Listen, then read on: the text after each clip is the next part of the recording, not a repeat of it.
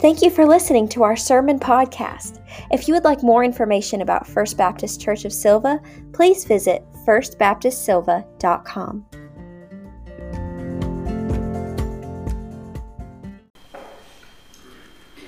A telemarketer called a home, and a little boy's whispered voice answered, "Hello." The telemarketer said, "Little boy, is your mother at home?" He said, "Yes." "May I speak with her?" "No." "Well, why can't I speak with her?" "She's busy." "Is your father at home?" "Yes." "Can I speak with him?" "No." "Well, why not?" "Because he's busy." "Well, little boy, are there any other adults there in your home that I can speak to?" He said, "There are adults everywhere. There's an ambulance here, a fire truck, and the police department."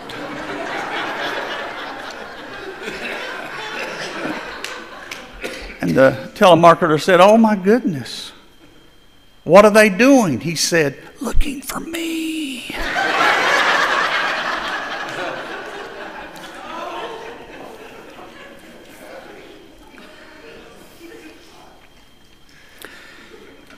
We like stories where lost people and things get found. Of course we do. In today's passage, Jesus notices that some of the people in the room are edging out other people. They are scribes and Pharisees, and Jesus has chosen to eat with sinners. And he's given them fodder for communication, and they are going to bicker and bite and nip at him behind his back. They like places of honor.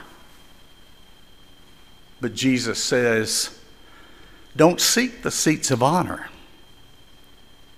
but stay in the humble places, and the host of the house may come and ask you to come up to the front and host table, and ask some who are seated there to get up and go to the back. Can you imagine a greater humiliation? Jesus tells these parables. As he's telling them, I think we're making a mistake if we do not take it personally. He's telling us. He says,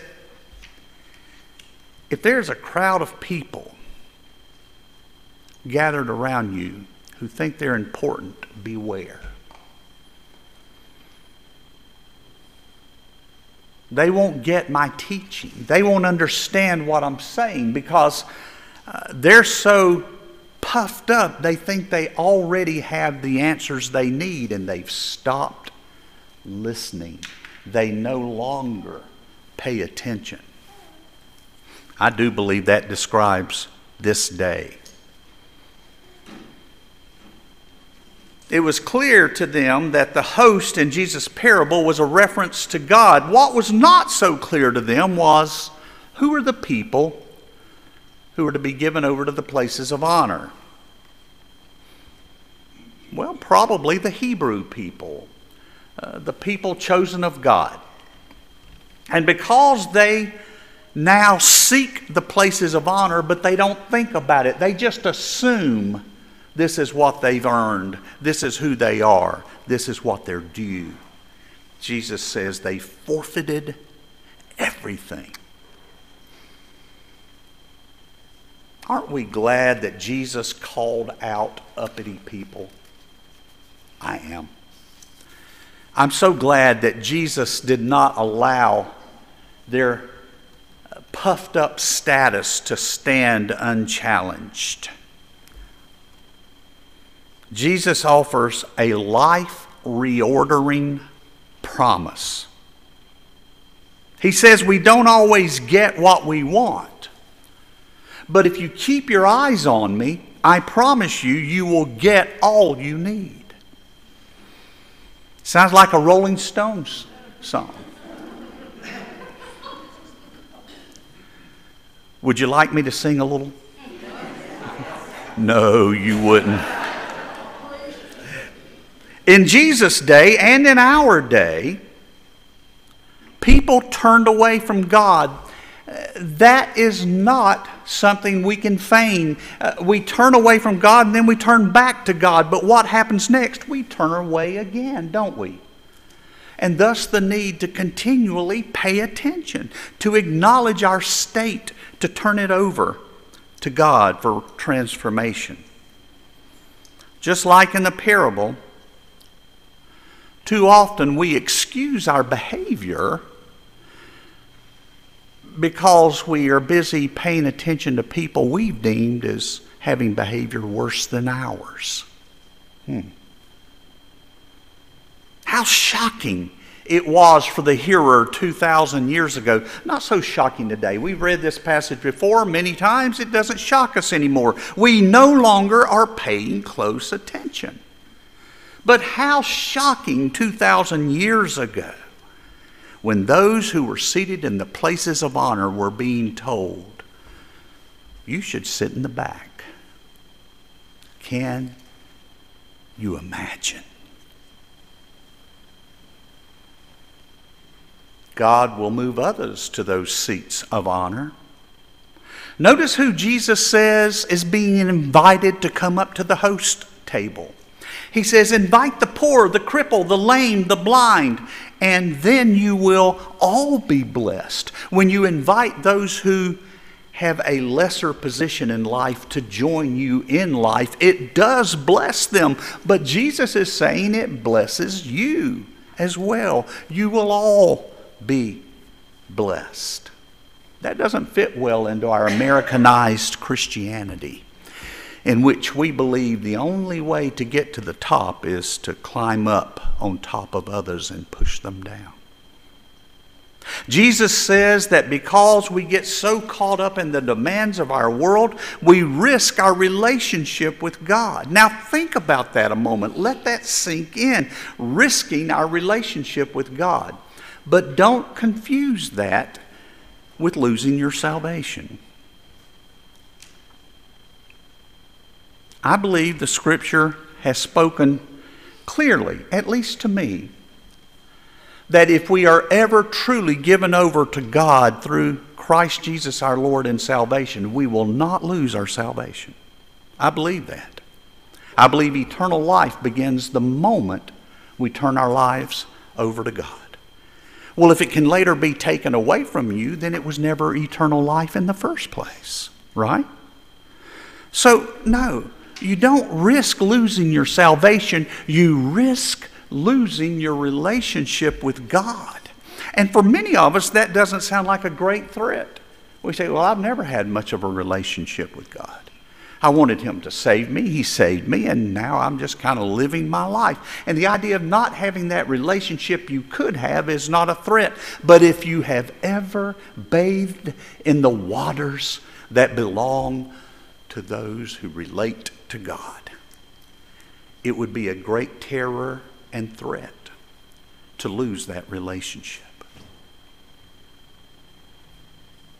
We learned some things in the pandemic. Most of the lessons were hard lessons, not learned easily. I don't know how many thousands of lessons there must have been, but I think one of the greatest lessons that most of us were given the opportunity to learn is that many of us were given the gift of time to rethink some things. Every Sunday morning, you're in church. God bless you. Thank you. Thank you. But during that pandemic, especially at first, that didn't happen.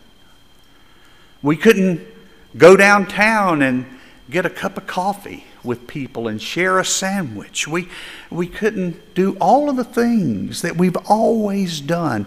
And we were suddenly slapped with the reality that we have time. And I hope you spent some of that thinking through what it is to draw nearer to your God. The parable of the lost sheep is so essential, but it's understood only by those who know what it is to be lost. The owner of the flock of 100 loses the one. Jesus says in the parable, and I presume, since I don't know shepherding, I presume that what happened is Jesus spoke of the tradition of their time. If a sheep is lost, you leave them behind in a safe pasture and you go looking for the one. And then you rejoice when the one is found. I hope you understand that that lost sheep is you. It's me. The lost sheep, the one that got away, the one that got distracted and wandered off, the one that thought it would go play in the area of life it was told not to play in, and it went anyway, and it got caught up in the briars. Well, that's our story. At least it's mine. If we fail to respond to God and to follow God, we're going to make ourselves have miserable moments. Jesus says that those people who ended up in the brambles, but not by any cause of their own, they were born into their state. They were poor, crippled, lame, beggars. Jesus says that in his kingdom, they are the ones who get to go first. When I was in elementary school, I was okay in a couple of sports, and I was not at all okay in about the other 10 or 15. And I can remember at recess. You remember recess? I remember at recess picking sides. And you always wanted to be the first or at least the second to be picked. Remember? I never knew that experience very much.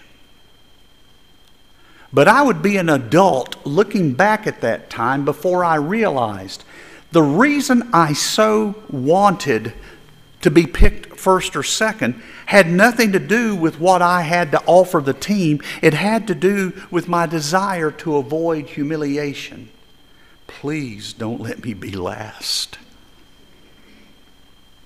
Jesus says the last will become first.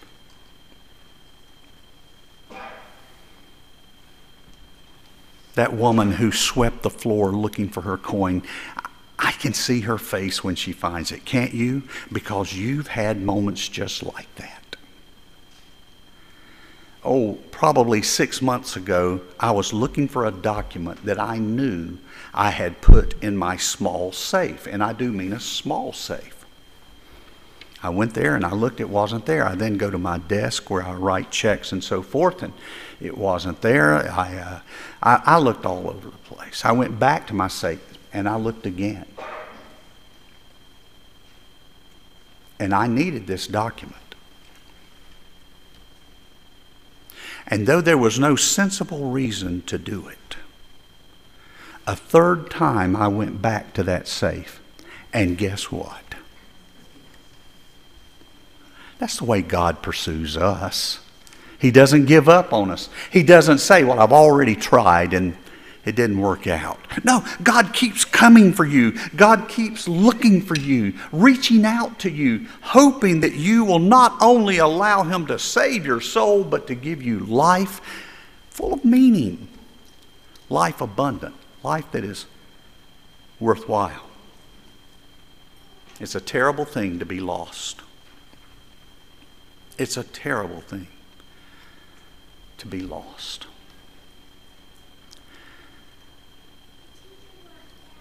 My mother endured a horrible 11 years at the close of her life due to Alzheimer's. Here is this woman who was an editor at the Asheville Citizen-Times. You remember when the Asheville Citizen-Times used to be a pretty good newspaper. She was an editor there, and she was brilliant. She was president of the North Carolina Press Women twice. I'm bragging on my mom. She left us in '97, as did my dad. What an extraordinary woman. But about 6, 7 years before she died, she could no longer tell you her name. She couldn't write a word, much less a sentence. Her life was just spent being led by others where they wanted her to be. My family and I built a log house on top of the mountain in Cullowhee. It overlooked the Tuckasegee River. The road stopped there. Some of you have been there, and I'm so glad you share that memory with me. It's our cosmic home. We just are grateful for it. My brother Dave drove up from the beach where he lives, and he and Dad and Mom came to visit us, and we were going to share a meal together that night. So the house was full of people, and it was so wonderful and so fun. But suddenly somebody, and I believe it was my son Jacob, who observed, "Where's Grandma?" I thought she was in the den with others. They thought she was in the kitchen. My children thought maybe she had gone upstairs with some of her grandchildren. She was not in the house.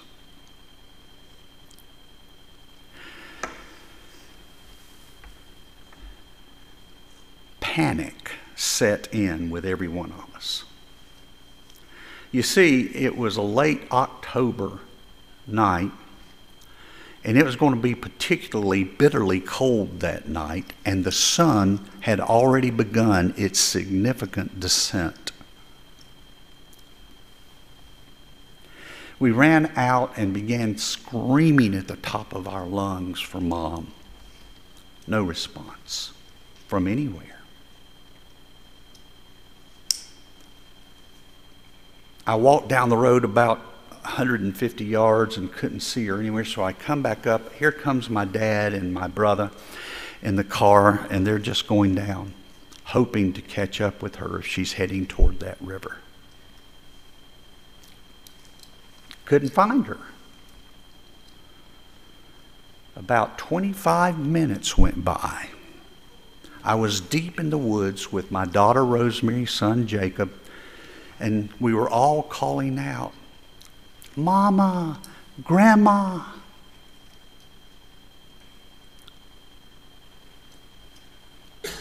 We turned to go back up to the house because we are deep in the woods. Deep. And as we turned to go up, Rosemary says, "Dad, I think I heard something." And we stopped. And we listened carefully, and I thought I could hear something, but I wasn't sure what. And I called her by her name, "Rose." And I heard this familiar, meek little voice respond, "Yes?" And 75 yards deeper in the woods, I could make out the likeness of my mama. And we went down and got her and walked her up. And that night we feasted. We did. We rejoiced. For that which was lost was now found.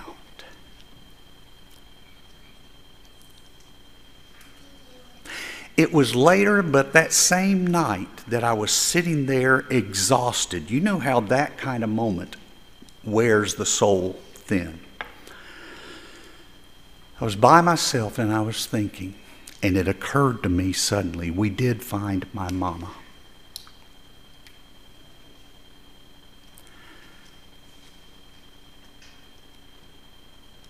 But she didn't know she needed to be found because she didn't understand that she was lost.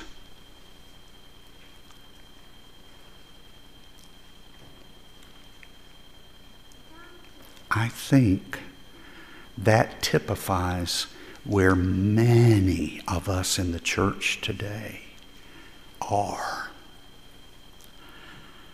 We've stopped paying attention and we've wandered off and we don't even know we are lost.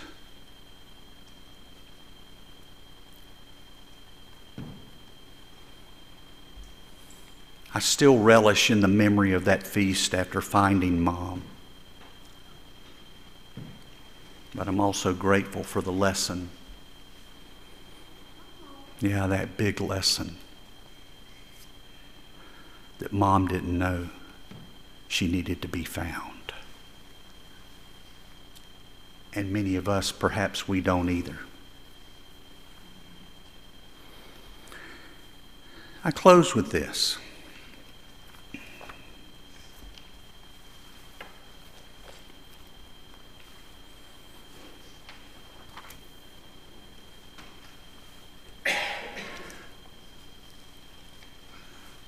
A little boy who was a little different was not usually invited to his class birthday parties and gatherings.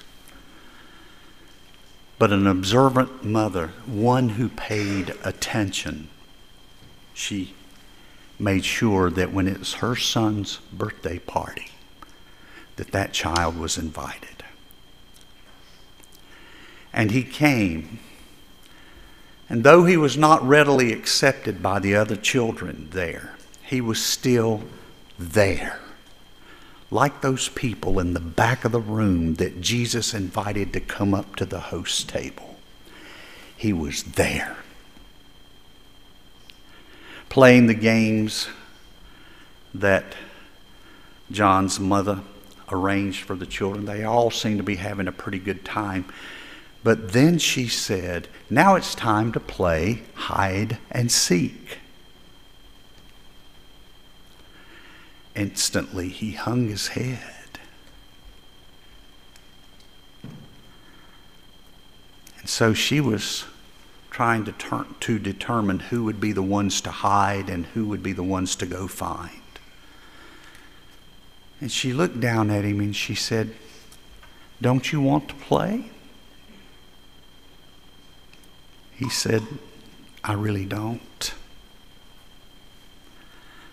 She said, well, why not? This could be fun. He said, because I've played hide and seek before and nobody ever comes looking for me.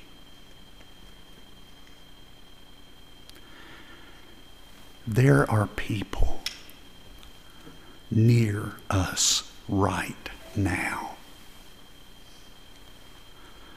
who feel like that little boy. They are wandering. They are lost. And they're pretty sure if anybody ever was looking for them, they aren't anymore.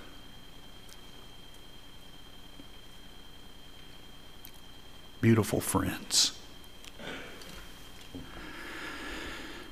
Not only do we need to choose to live our lives among the outcasts of life, we need to be open to the very possibilities that the most basic lessons of faith probably are taught by them.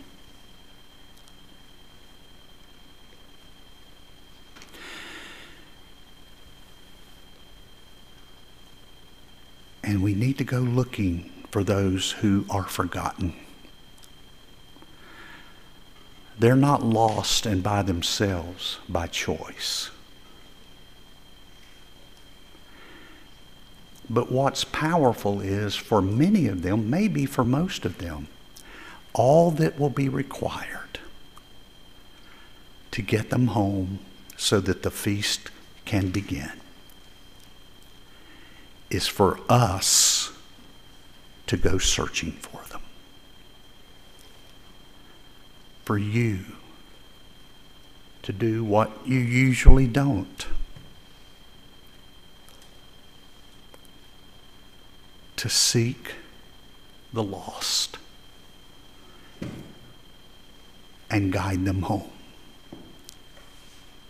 Heavenly Father, in Jesus' name, may it be said of us that we tried.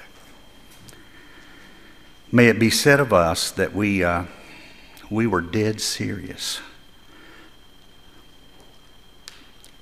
about remembering those who often are forgotten, loving those who haven't felt love in a long time, and finding those who are lost.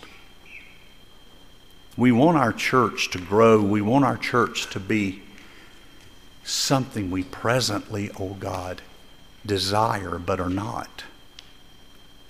It can't happen. It will never happen until it first happens within us. May it be so. Through Christ we pray. Amen.